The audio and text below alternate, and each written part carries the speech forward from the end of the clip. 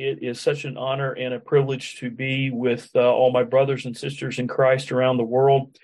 I wish I could be with you more, and maybe one day we'll be able to meet some of you.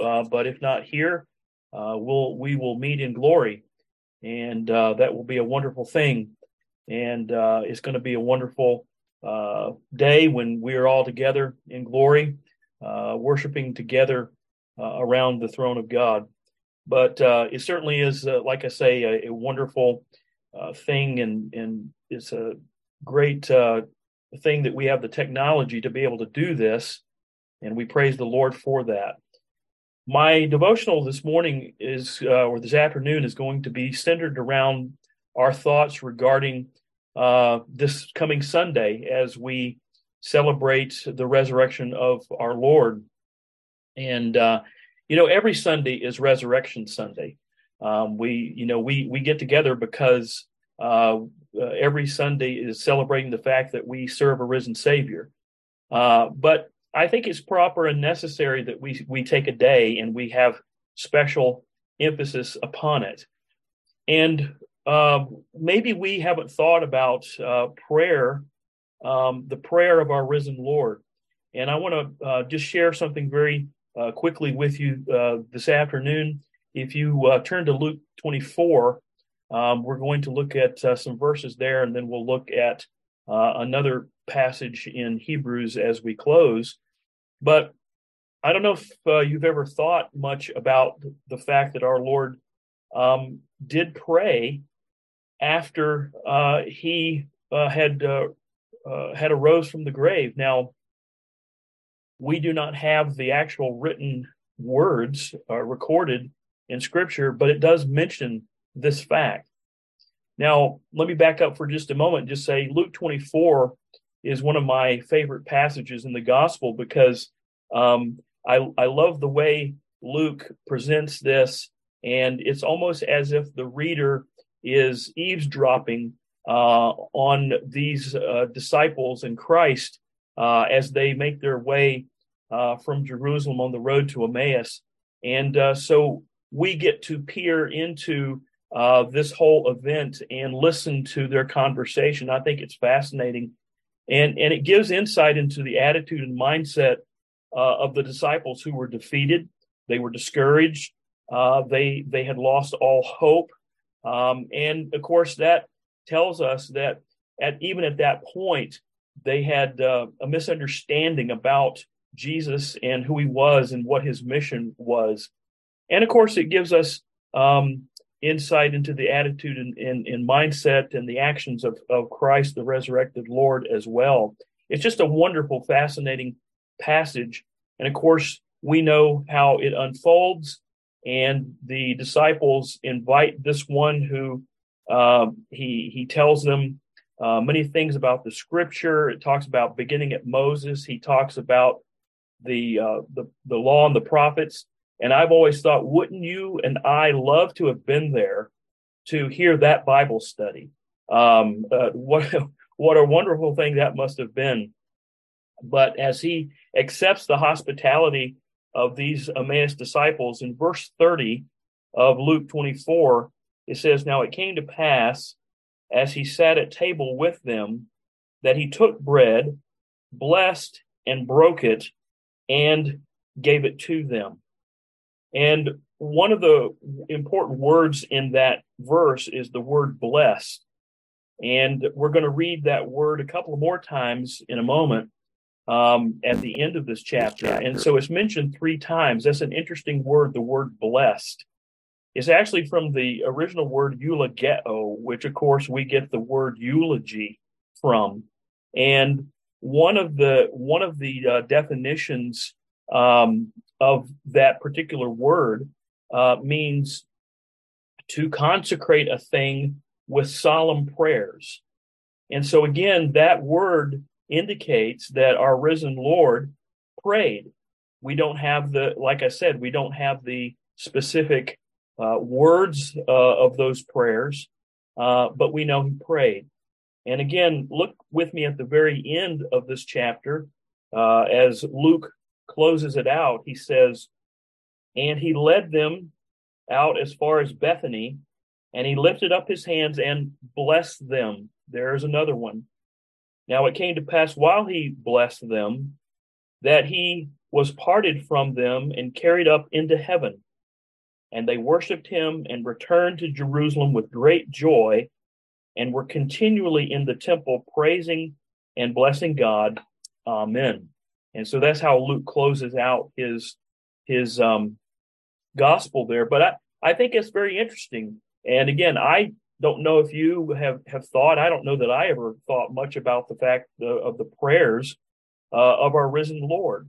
And so what does this mean? What do we conclude from this? Well, I think there's two main things that we can include or think about, meditate upon in regard to the fact that our risen, resurrected Savior that we celebrate, that he prayed. Number one, we learned that prayer was still important and a priority for the risen Christ. And I think that's very interesting. Again, he offered thanks for the meal and the hospitality offered to him by the Emmaus disciples. And of course, as we read in that last section, he offered prayer for the disciples as he departed from them. There was still a concern, there was still a love for them, and he prayed for these disciples as he left to ascend back into heaven. And so I think that's very interesting. Prayer was still a priority for the risen Lord, as we said. And the second thing I think that we learn from this is, as Christ blessed or he prayed for the disciples then, he continues to bless or pray for his disciples now. And you say, well, how do we know that? Well, our risen Lord is still active on our part. And I think this is where you and I, right now, presently, should be able to rejoice at that fact. Look with me and turn over to Hebrews chapter 7. You probably know the verses to which I'm going to refer, but I'll begin in verse 23. Hebrews 7, verse 23. Also, there were many priests because they were prevented by death from continuing. But he, two important words there, but he, because he continues forever, has an unchangeable priesthood. Therefore, he is able to save them to the uttermost who come to God through him, since he always lives to make intercession for him. Now, I don't know about you, but every time I read those verses, that should make even the most sour and dour Christian want to shout just a little bit. And so I hope that makes you a little bit excited today when you think about the fact that you have a risen Savior. He's not dead, folks. He is in heaven. We worship and we praise a living Savior. And not only that, to add to that, he's making intercession for you and I. And that is the reason why the verse that we all know well, 1 John 1:9, that's why it works. That's why it always will work. And what does it say? That if we confess our sins, he's faithful, he's just to forgive us our sins and to cleanse us from all unrighteousness. Friends, that is a relationship verse. That's not a salvation verse. That's a relationship verse. And the reason it works and the reason we can go to him at any time, anywhere, and for all time is because he's a risen Savior making intercession for us. What a wonderful, wonderful thing. And so intercession, again, one of the aspects or the definitions of that word, by the way, is defined as praying for or to offer an entreaty for a person.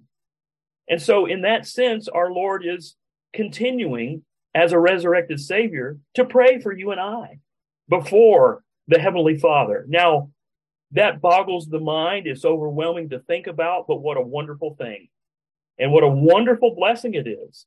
And I truly hope that you think and rejoice over that as you think about the fact that my Savior, my Lord, my God, is not in the grave. he is risen again. Let me just say one little side thing here about the risen Lord. I had the opportunity when I was a very young boy to go to Jerusalem, and I remember very vividly stepping into what they believed to be very likely the tomb where Christ was laid. And while I don't remember everything about that particular trip, this is still vividly imprinted on my mind.